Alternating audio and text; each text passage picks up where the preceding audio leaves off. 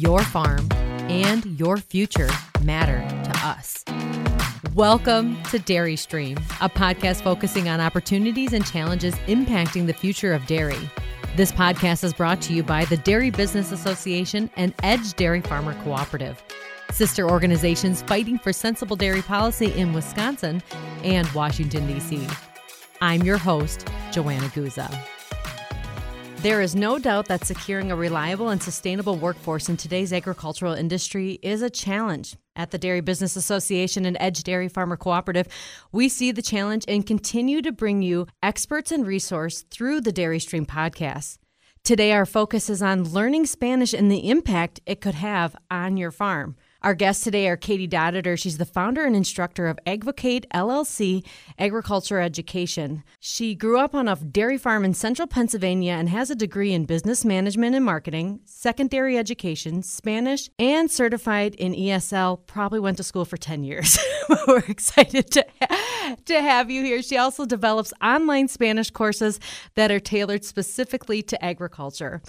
Also with us is Walt Moore. He is the president and general manager of Walmore Holsteins. His family farm has been operating for over 113 years in Pennsylvania. They milk 1,050 cows, raise 880 replacement young stock, and have 100 Wagyu crosses, along with farming 1,700 acres. He employs 15 full-time employees and has several part-time employees. So two really great guests that we have with us today on Dairy Stream. In this first part, we're going to focus in on how learning Spanish has improved their farms, and from Katie's perspective, the people that she has worked with and how it's improved their farms. And then after the break, we're going to dive into where to start with learning Spanish. So, Katie, if you could start off just from the farmers and industry professionals that you have worked with and that have come through your course, what impact have they shared with you in regards to learning Spanish? One of my favorite stories, a great example of this is, first off, I just want everybody to know that my students are from coast to coast, California to Delaware to Canada. They're farmers, they're veterinarians, pharmaceutical reps, milk testers. So this example comes from a milk tester who took my course, 3-4 years ago. And she emailed me, she's like, hey, I have to tell you what happened. And she wasn't even halfway through my course. And she said, I go to this, she's a milk tester in Wisconsin. And she would go to this large dairy, to test milk. And she said, before it was, I went in there, they did their job, I did my job, and that was it. Like, we just went our separate ways, did what we needed to do. And she said, I took your advice and I just went in and I greeted them with buenos dias, which is just simply good morning. And she's like, they lit up like, oh my gosh, you're learning, Spanish. She said, I never had more fun testing milk. She said, throughout that entire shift. So this is a large dairy. So she was there about 5-6 hours. So while they're working together, she's like, they're teaching me more Spanish. I'm teaching them English. We just had such a good time. Well, the best part of this story is during this time, there was a blizzard that came through. And so there's mounds of snow in her car. And she said, I went out to load my milk samples and the entire crew had already cleaned my car off. And I said, you realize the amount of respect that you garnered just within that one shift. And she's like, I never knew this was going to make this much of an impact. So I love sharing that with people because, she wasn't even halfway through my course. And so that's just one thing. It's building that respect and that relationship with Spanish speakers. That strong relationship that she has now when she goes back to the farm. And I always think sometimes too, we're human. We could run into a problem, whether that's the blizzard or other items that come up, but then at least you have some people that got your back, especially if you're an industry professional that's going out by yourself. Walt, from your experience, what impact has learning Spanish had for you and your farm? Very similar. I actually took Katie's class. I had Spanish, a little bit of Spanish in high school, and took one other class since high school, and just a night class to try and get myself more versed in Spanish. As we added more and more of our crew was native Spanish speakers, and it just opening that door is, like Katie said, so simple to just say, good morning, how you doing? How's your family? Just take that extra couple minutes and just allow them to tell you, and just say, and it's reciprocated. Oh, how are you doing? What's going on with you? And little things, like if it's a holiday or whatever, talk about the holiday and maybe a little bit about, what their holiday would be like from where they're from and those kind of things. And it's just open that door of communication and just opens that respect and caring, I think, and that they know you care, that you make an effort to say, hey, how are you? That's really reciprocated in how they perform at the job and just that whole culture within the farm. And Walt, so one thing, I know we're going to dive into like the physical part of learning Spanish, but when you first started learning it, what about the vulnerability of like mispronouncing something, or you say something and it was out of context? I mean, I'm sure you get some laughs, but can you speak to maybe that like nervousness or anxiousness you might have felt when you first started speaking it? Or even sometimes I feel like I'm worried, am I going to offend them if I walk in and all of a sudden start speaking Spanish, but I'm not a fluent Spanish speaker? Yeah, there's always that risk, I guess. But I guess I've just learned, I know I can't speak it as well as them. I know I have an accent. When we get a new hire, a lot of times they look at me like, am I even speaking Spanish? So, then I go back and say, okay, let's try that again. But yes, definitely laugh. And sometimes the guys are like, what? And we'll say it like 3 times. And then we finally figure out what I'm talking about, things like that. So definitely a risk. I remember the very first employee we had that was Spanish speaking. He had been in the United States for about 15 years and worked somewhere else, and he would not speak one word of English. And it was because when he tried, his peers teased him. And I thought, I'm not going to go there. That was a life lesson. And I will say, often I'll say, hey, what is this word? Like if I can physically point to it or something, if I don't know it, and then I'll say it in English to them. And we, it's kind of both, it's trying to learn the word both ways, which is pretty neat. So I guess just be willing to laugh at yourself and take the risk. So right. The reward is bigger than the risk. And Walt, one thing I want to talk about too is the employee turnover, and even just having a sustainable workforce has been a challenge for dairy farms across the United States. Has learning Spanish impacted your employee turnover rate?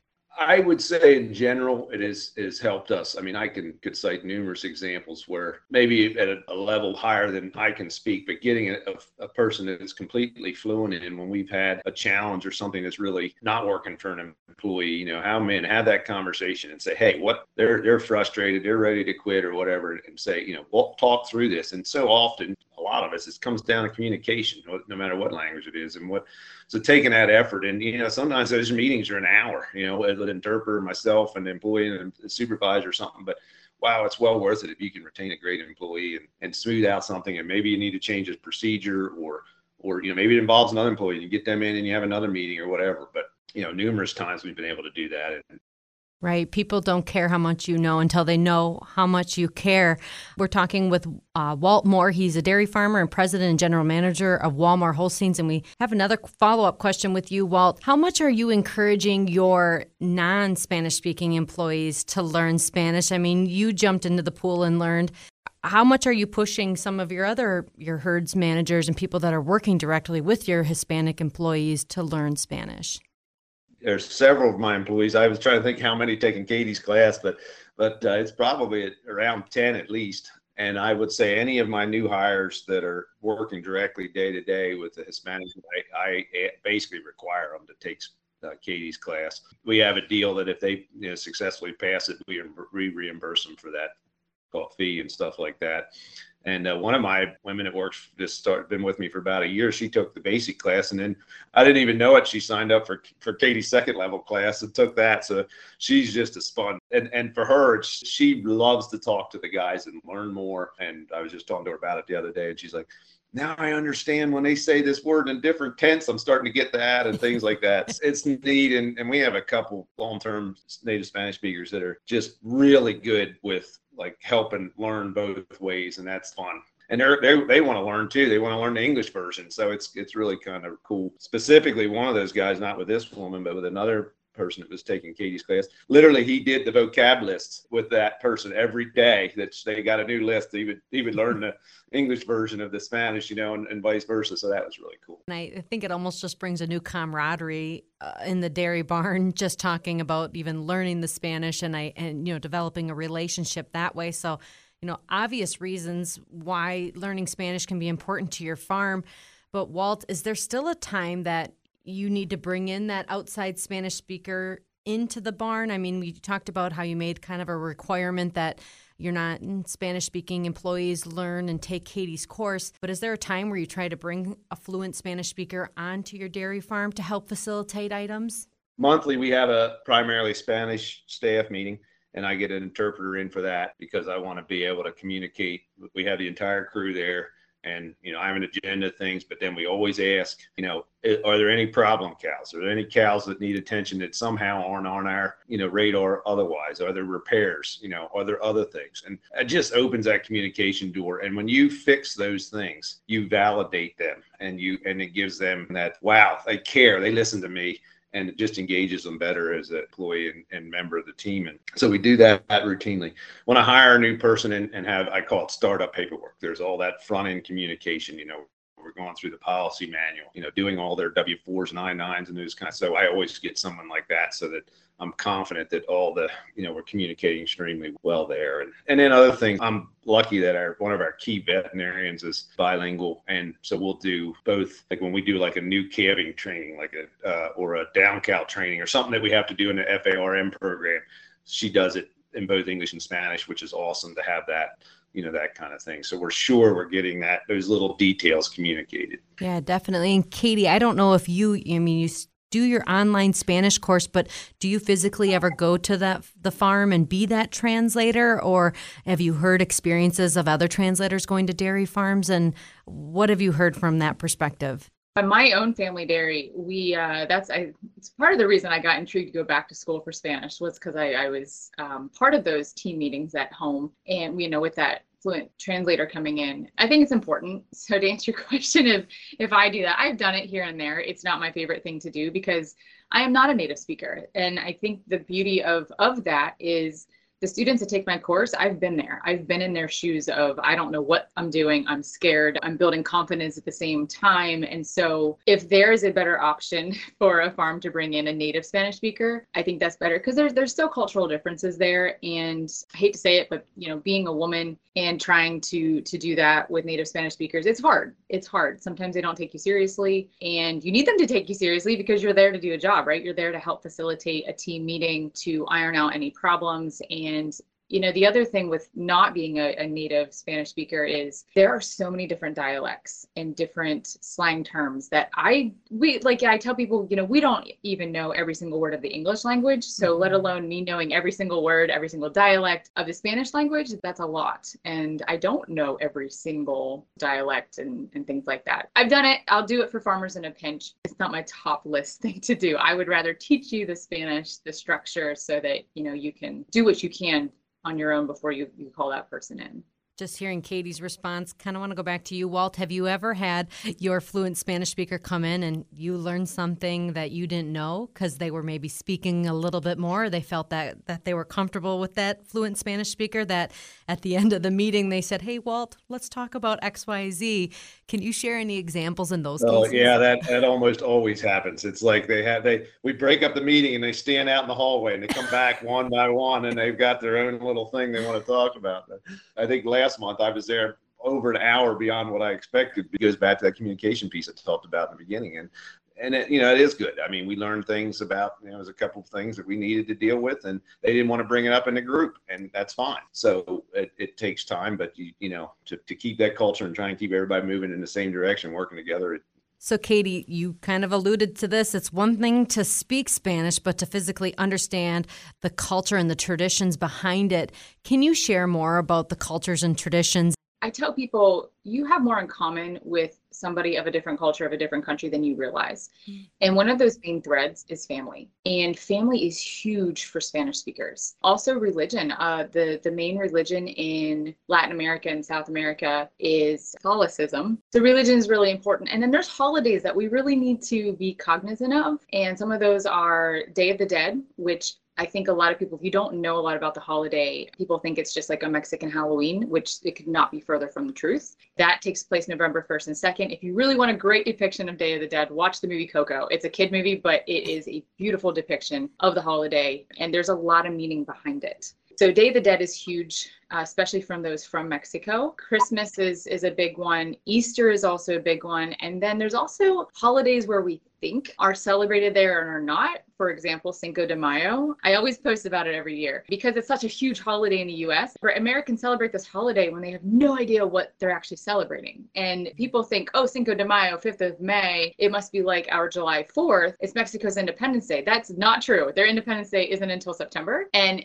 it's a whole longer, and I won't go into it. But if you really dive into the history of Cinco de Mayo, it's a pretty cool story, but it's only celebrated in a little town of Puebla in Mexico. And when you take my class, you learn about that. I love it because I do a discussion board on it. And I ask my students, I'm like, I want you to comment on this after you read these articles about Cinco de Mayo. And a lot of them are like, I had no idea. I had no idea that I was being so ignorant. And, I go out on Cinco de Mayo and I have these margaritas, which to each their own. Again, I'm not telling you not to, but understand really the reason why this is a thing. Like, understand what happened in that city of Puebla. And it's, as history nerd myself, like when you find out about the ties to the American Civil War, it's pretty phenomenal. It'll blow your mind. But I teach about those because we need to be cognizant of that. And because that all goes back to respect, right? Like, understand what you're celebrating. Because one of my students, she worked for, I think, a pharmaceutical company. And she said, Katie, after I read your article, I was going to do this whole like Cinco de Mayo, have a taco truck, at my work. And she said, it made me really double think, is this appropriate?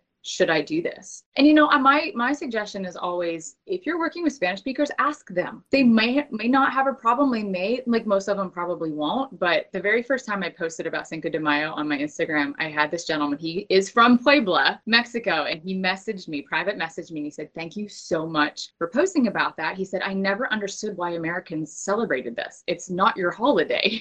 Huh. And then he invited me to come to Puebla, and I'm like, someday. It all goes back to, I feel like, my childhood of my mother saying, put yourself in someone else's shoes. When someone starts to connect with you on a cultural or some of your traditions, you're excited to talk about them. But right, we could be offending them in some way when we have no idea. Walt, what does your farm do to embrace some of that Hispanic culture? I was aware from speaking to some of them about the Day of the Dead, which I'm glad Katie brought up, and the Cinco de Mayo thing too. It took me a while longer to catch on to the Cinco de Mayo, but anyway, they kind of just rolled with it, I think, for a little bit. But anyway, some of the things we do, we have like a goal board, and we have annual goals, and then we kind of have goals as we make them throughout the year, and we try to have little parties to celebrate that. And when we make kind of I'm going to call it a milestone goal for our farm, we have a party, and one of the things that we do is go get tacos instead of having pizza and that kind of thing. And we, in the area that I farm in, we have a huge Hispanic population, and so there are very good foods that are like what they would get from Mexico or Guatemala. And but my wife goes in and says, "Oh, I need 75 or 100 tacos." Their eyes light up. They're like, "Yeah, all right." So that it's a big day for them too.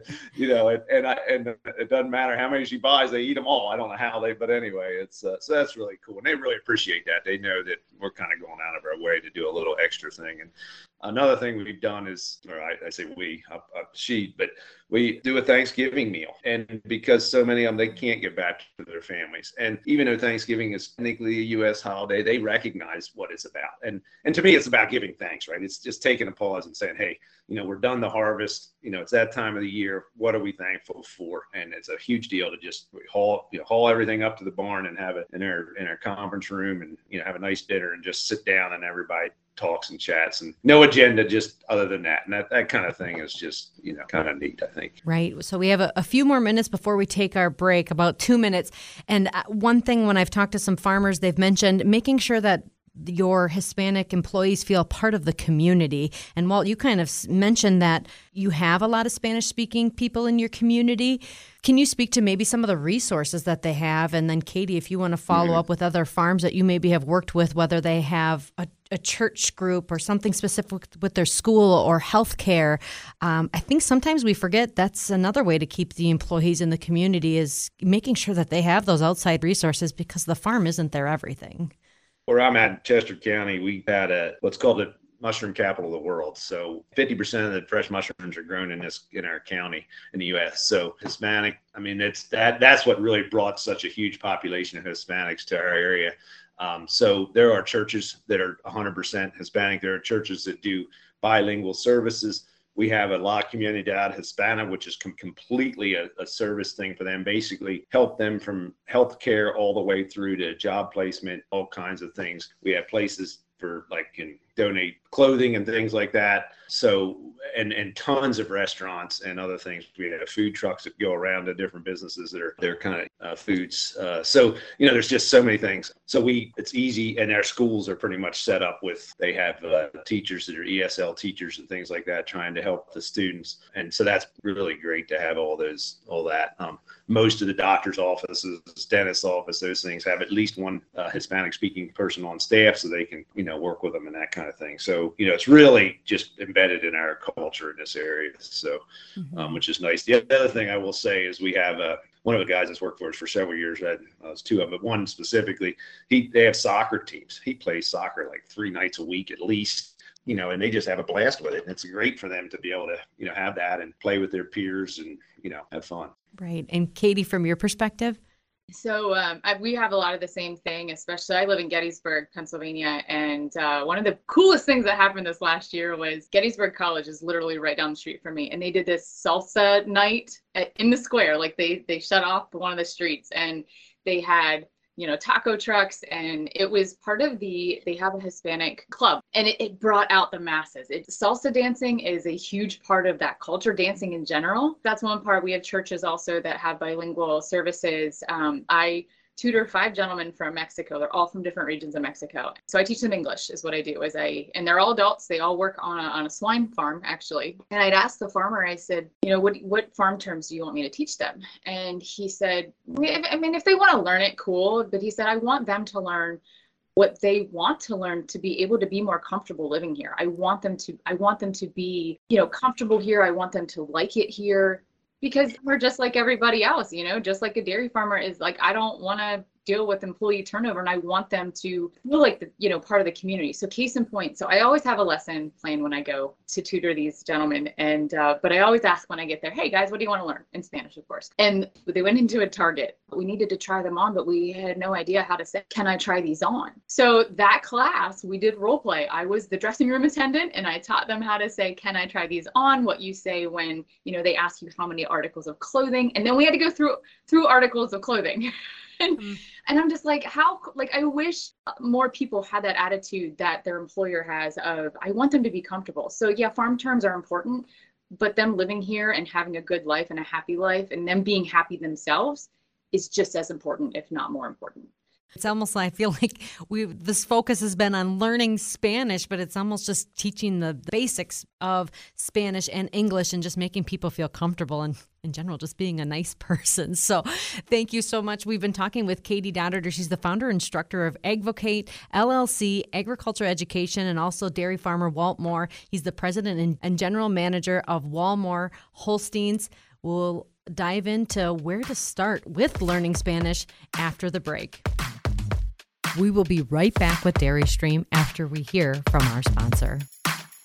The Nature Conservancy is a global conservation organization dedicated to conserving the lands and waters on which all life depends. Guided by science, we create innovative, on-the-ground solutions to our world's toughest challenges so that nature and people can thrive together. In Wisconsin, we help farmers improve soil health and protect clean water while sustaining profitability. The Nature Conservancy is also a partner in the Dairy Feed in Focus, an industry-led effort that includes the Innovation Center for U.S. Dairy and Syngenta. The Dairy Feed in Focus is designed to help farmers adopt climate-smart agricultural practices. To learn more, visit nature.org/Wisconsin.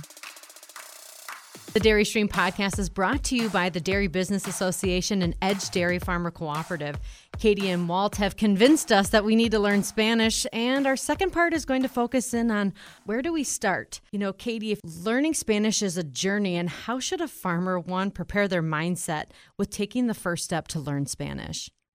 The mindset, you really just have to have an open mindset. It's a very simple answer, but just go in there with, I can't. A lot of people are like, oh, I'm too old for this. So fun fact, your brain doesn't stop developing until you're about 25. So yes, most of my students are over the age of 25. However, it's going to require more memorization on our part to learn another language. One of my students who has taken both of my courses, and he took my intermediate course twice, I still tutor him to this day. every single week for 30 minutes. And he is 74. He is my oldest student. And he is the example of tenacity and determination. He's like, Katie, I'm going to master this language. I'm going to just be able to roll it off my tongue like you. And I was like, Rich, I have no doubt in my mind that you're going to be able to do that. I tell people about Rich because I'm like, if my 74-year-old student can do this, you can do this too. So it does take a lot of memorization. You need to have an open mind. You need to laugh at yourself. We talked a little bit in the first part about having some oops moments. You're going to get laughed at, but know that they're literally laughing with you, because we have things in English that are, vice versa, that are easy to flub, right? And language, it's an ongoing journey. Even for myself, I spent almost the entire month of December in Mexico it was not vacation, trust me. They were long days because I was going back to school to further my education. We're never done learning anything. So to have that open mindset, a positive attitude, but you also need to take it seriously at the same time. And that being said, I tell my students the very first day of class, if you get out of this course as much as you put into it, it's not just the 2 hours of instruction that you get a week, which by the way, they're live but recorded because my students are from coast to coast. I can't accommodate milking times, unfortunately. So if you can attend live, cool. If not, I record it and it's posted within 12 hours. But you really need to put more time into it. Make those flashcards. You get digital flashcards. I have them already made for you with all of the farm vocab already on them. But if you can take that extra time and write them out, put them in the barn, right? So put Spanish on one side, English on the other. So while you're learning the Spanish, your Spanish speakers are also learning English. You can make it fun. That's what I did. That's how I started my journey. So it takes memorization and dedication, and you really need to ask yourself, okay, what do I want to get out of this? And you don't have to be fluent. That's not what this course is for. I mean, if you do, cool, that's awesome. But, by week 3, we're putting very simple sentences together, like the cow is sick. Right now I'm in week 7, and last week, it just opened up the floodgates for my students when they can ask, hey, can you work tomorrow? Are you sick? Just they're simple sentences, but it goes so far when you're able to at least communicate a lot more than you were able to in the past. We also have with us Walt Moore, who's a dairy farmer. Can you speak to your experiences when you first started learning Spanish, and what were some of those really big challenges? Absolutely. I mentioned earlier, I took a few years in high school, which were many moons back from, and mostly forgotten. And then I took a night class, which kind of got me going better. And just being, having several people in my world that were speaking Spanish, and you start to pick up and start to remember. And then I will say, when I took Katie's class, that it was like the perfect fit because of what she does. I think her approach to it, how she breaks it down, how she sets it up, but then also, there are a lot of words that we are very specific. She just made example, is the cow sick? And we were using words, injection, syringe, different things that we are using every day or can use every day. I mean, even, shovel, what's the shovel, and things like that. So I think that was really big. And to her point about, you get out of what you put in. And I've seen that with several of the employees that have taken her class. Some of them are totally into it and putting a lot of extra effort. And I can see when they're done, they're using it more, they're more confident, and that kind of thing. And then other ones,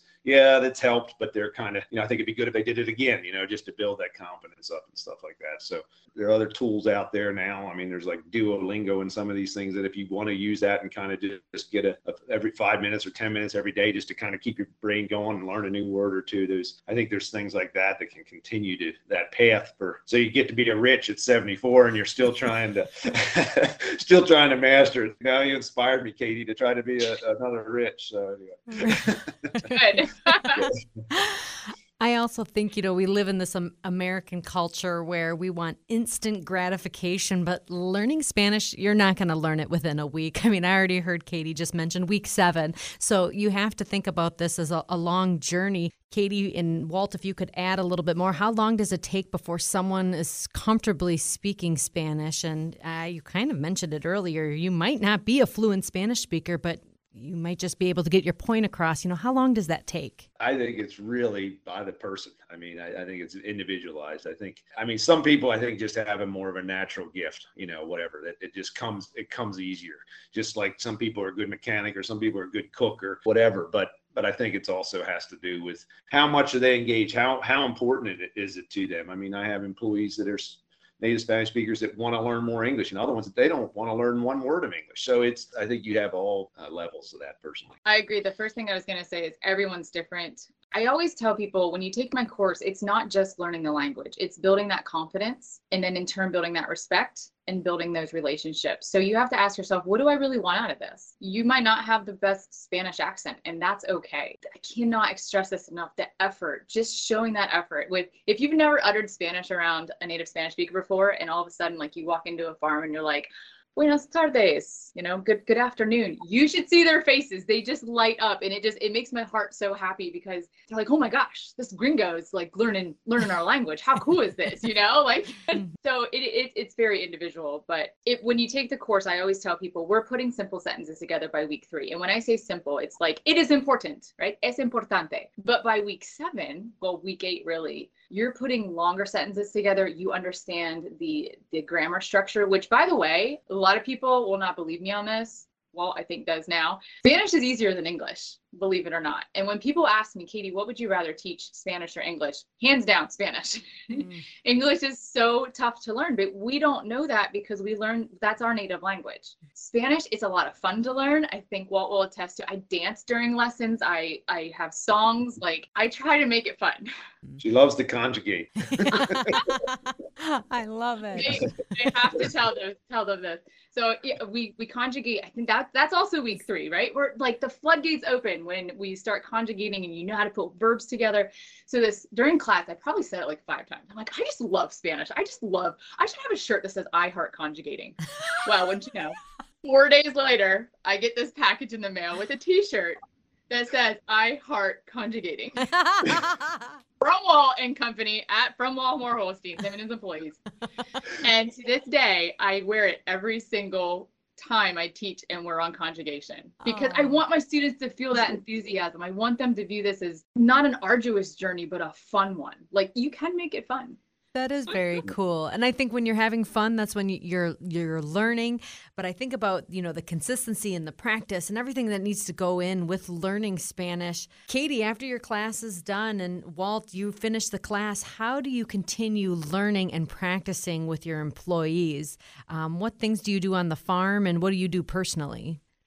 For me, with having 8 or 9 employees that are Spanish speakers, it's pretty easy to practice because you just every day you speak with them. And if I don't know a word, I either look it up or I'll go to one of the guys that's more fluent in English and say, hey, what's this or that? And then go, speak to the person or whatever. So, I think that kind of just keeps building it for me. And the last 2 that worked for me that took Katie's class, like I would purposely speak to them in Spanish, just to and they would laugh and we kind of make it fun and and they would answer me, which was perfect, and just have a little fun with it. And if they didn't get it, then I'd say it in English, but whatever. Just so I think it's just making that part of your almost daily routine. It's helped me a lot. People are different, have our strengths in how we learn. I'm more visual. And so actually I do better. Like, my guys text me a lot, and I can actually communicate better through text a lot of times than I can just speaking to them, because sometimes the word, like what they say, the word, I don't understand. But when I read it, I'm like, oh, I know that word. I just didn't understand it. We text and that just opens up another whole floodgate of communication. I mean, they send me pictures of what's wrong and this and that, or, something or things that need attention. And so I think that's, it's just another way to really communicate. And so many of our guys are 30 years younger. So that's their world. I mean, they're very comfortable and using that kind of form of communications. Katie, you mentioned almost putting flashcards around the farm. Is there any other advice that you have with continuing to practice when you're not in the classroom setting anymore?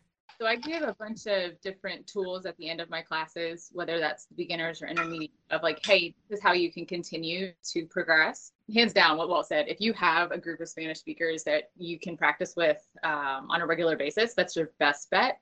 I know that's not feasible for everybody. There's a bunch of apps. Like, I like Duolingo. I like Fluent U, Babbel, I've done. But the thing with those apps is, you're not getting that ag-specific vocabulary like you do in my class. The flashcards are a great way. I mean, just keep practicing, even if it's just sitting down and writing out conjugation so you don't forget it. Because if you don't, we have a quote, if you will, in the Spanish teaching profession, because I used to teach in the high school also. And it's, if you don't use it, you will lose it. And it's very, very true. And that happened to me. I knew a lot of Spanish and then started my own dairy farm, and I think you can imagine that it just kind of went out the window. That was before I had a team of Spanish speakers, but just ongoing practice. And I know not everybody can spend a month in Mexico, but I'm very fortunate that I've surrounded myself with native speakers in like my inner circle, and they know that I want to practice. So they'll test me, and sometimes I don't like it, but I know it's for the best. Right. In the first part, Katie, we talked a little bit about the different dialects and slang, when it comes to learning Spanish. Can you speak to some of the more common dialects and slang that you use in the ag industry? In Mexico alone, there are 350 dialects, some of which are indigenous. So there is no way that I can, teach every single dialect. And we have to remember too that slang is part of every language. For example, in the North, we call soda soda. In the South, somebody might ask you if you want to pop, and you're like, a what? I teach what I call basic Spanish, and I'm using air quotes because while it's in high school, if you took a high school class, you were learning the Spain version, which I don't know about any of you, but I have yet to encounter anybody in the ag industry from Spain. From different countries of Latin America, absolutely. So that's what I focus on. So I actually don't teach what we call the Vosotros form, because that's not what we use here in the US with the workforce that we have. So there's going to be various words of things. For example, pipe. I teach three ways how to say pipe: pipa, tuberia, and tubo. But I tell people, it's like the best thing you can do is ask the Spanish speakers that you're working with, hey, how do you say this? And that's the very first phrase you learn in my very first class is, ¿Cómo se dice? How do you say? And I'm like, you can do what you're trying to ask, things like that. But what I teach is the basic Spanish where most native speakers are going to be able to understand what you're trying to communicate. And learning the grammar and sentence structure is just as important as vocab, right? Like you can just blurt out vocabulary, but to together into a sentence is important. And especially, so this is a cultural language thing. We flip-flop things. We say fresh cow. In Spanish, it's cow fresh, which sounds weird to us, but that's just how we do it in Spanish. We've been focusing in on Spanish, but also it's important that our Spanish-speaking employees learn English. And I know I've heard Walt say a few times, I have some employees that say, I'm not learning English. How do you navigate that territory, and how much should you be encouraging your Spanish-speaking employees to learn English? And Walt, I'll maybe have you go first, and Katie, if you want to comment on that. I certainly want to encourage them to at least keywords, to try to communicate things that are, really important to get across, or at least get our attention. It goes back to some folks they are just nervous about it, or they have no interest or what have you.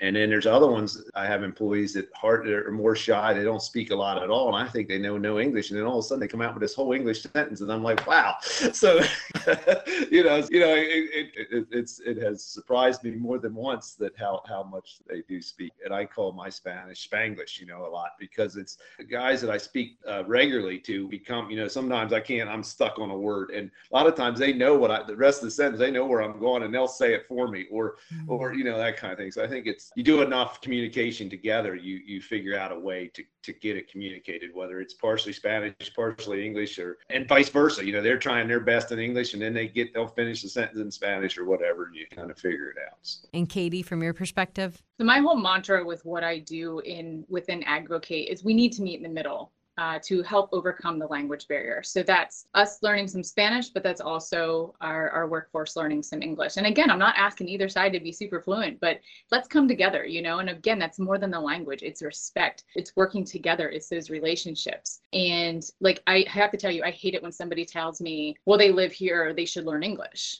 And I tell them, you know what, Google what the official language is of the US. You will find that we do not have one, and for a reason. And it's because the US has been known for years as the melting pot, the salad bowl, whatever analogy you want to put with it, where we are accepting of all types of immigrants, of all types of people, of all types of cultures.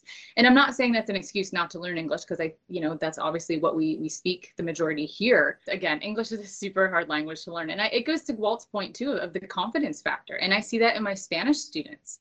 And so it's not just learning that language, but it's learning to have that confidence in order to apply the skills that you've learned. And I will say I am currently creating and we'll be adding English course options as soon as I can. I'm a one-woman show right now. So it's been a goal of mine because Spanish speakers, most of them do want to learn English. They want to be comfortable here. And the best that we have been able to offer our workforce in the last 2 decades is, here's a community college, but at a super inconvenient time, and to learn non-relatable, applicable English to what you do, like that has never made sense to me. So we need to do a better job. And I'm like, you know what? I'm also ESL certified, and I love, the gentleman that I teach right now. I wish I could do that with so many farms, but I just can't. So solution to that in my mind is to offer an online course, kind of like what I'm doing now. I don't think they're not going to be live, but they're just going to be different modules that they'll be able to choose from. Like, you know what, I already know the alphabet. Let me jump into numbers. Let me jump into, small phrases. So I am working on that, and I'm hoping to get that established here in 2023.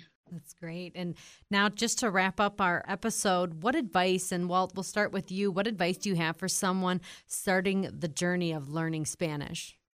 That's easy. Take Katie's class. Shameless plug. I love it. No, I mean, honestly, if they're in the dairy world, and of course, I have my experience, but what she does is just great. And she just mentioned it. It's not just taking a Spanish class to community college. It is very specific to what you're doing. I was just flashing back as we're talking here to when I took the class, and she brought up, 3 words for tube. I can remember, every time, like, we would be like, oh, our guys call a shovel this or this, that. And she would just add it to the vocabulary list, because to her point, there's so many different dialects that at least then more people within the class say, oh, our guys say it that way, not the way Katie was saying it, or whatever, So I think that's key, and continuing, as Katie said, she continues to learn along with us, because there is so many, with her students, because there are so many ways to speak so many of these things. So that, seriously, I think I definitely would encourage you to do something. I have to tell you too, like, your first vocabulist in my class, Walt, if you remember, is you learn how to say cow, heifer, bottle, bucket, shovel. Like, we're doing real world stuff here. I mean, we're also doing colors, because how important is it to specify to somebody, red leg bands, green leg bands, things like that. So the advice that I have for someone starting the journey, 1, have a positive attitude, be ready to have some fun, because I hardly do anything that's not fun. Don't take yourself too seriously, but instead what you should take seriously is your dedication to the language. Again, I'm not asking to be fluent. You're never too old to learn a language. Laugh at yourself. You're gonna mess up. And I tell my students from the get-go, I want you to make mistakes, because that is how you learn. I know that sounds super cliche, but it really is. I don't look for perfection. I look for effort as your instructor. So it's a lot of fun. You should join us. Great advice. That was Katie Dodeter. She's the founder and instructor of AgVocate LLC in agriculture education. We also had Walt Moore. He is the president and general manager of Walmore Holsteins. Take your farm to the next level and learn Spanish. We're proud to bring you different resources that are going to make your farm better. Thank you again to the Dairy Business Association and Edge Dairy Farmer Cooperative for hosting Dairy Stream. And make sure you stay with us for our next episode. I'm Joanna Guzza. You've been listening to Dairy Stream. The Dairy Business Association and Edge Dairy Farmer Cooperative would like to thank you for listening to Dairy Stream. If you enjoyed our podcast, please subscribe and rate Dairy Stream. We value your feedback, and if there's something you'd like to hear, email us at podcast@dairyforward.com.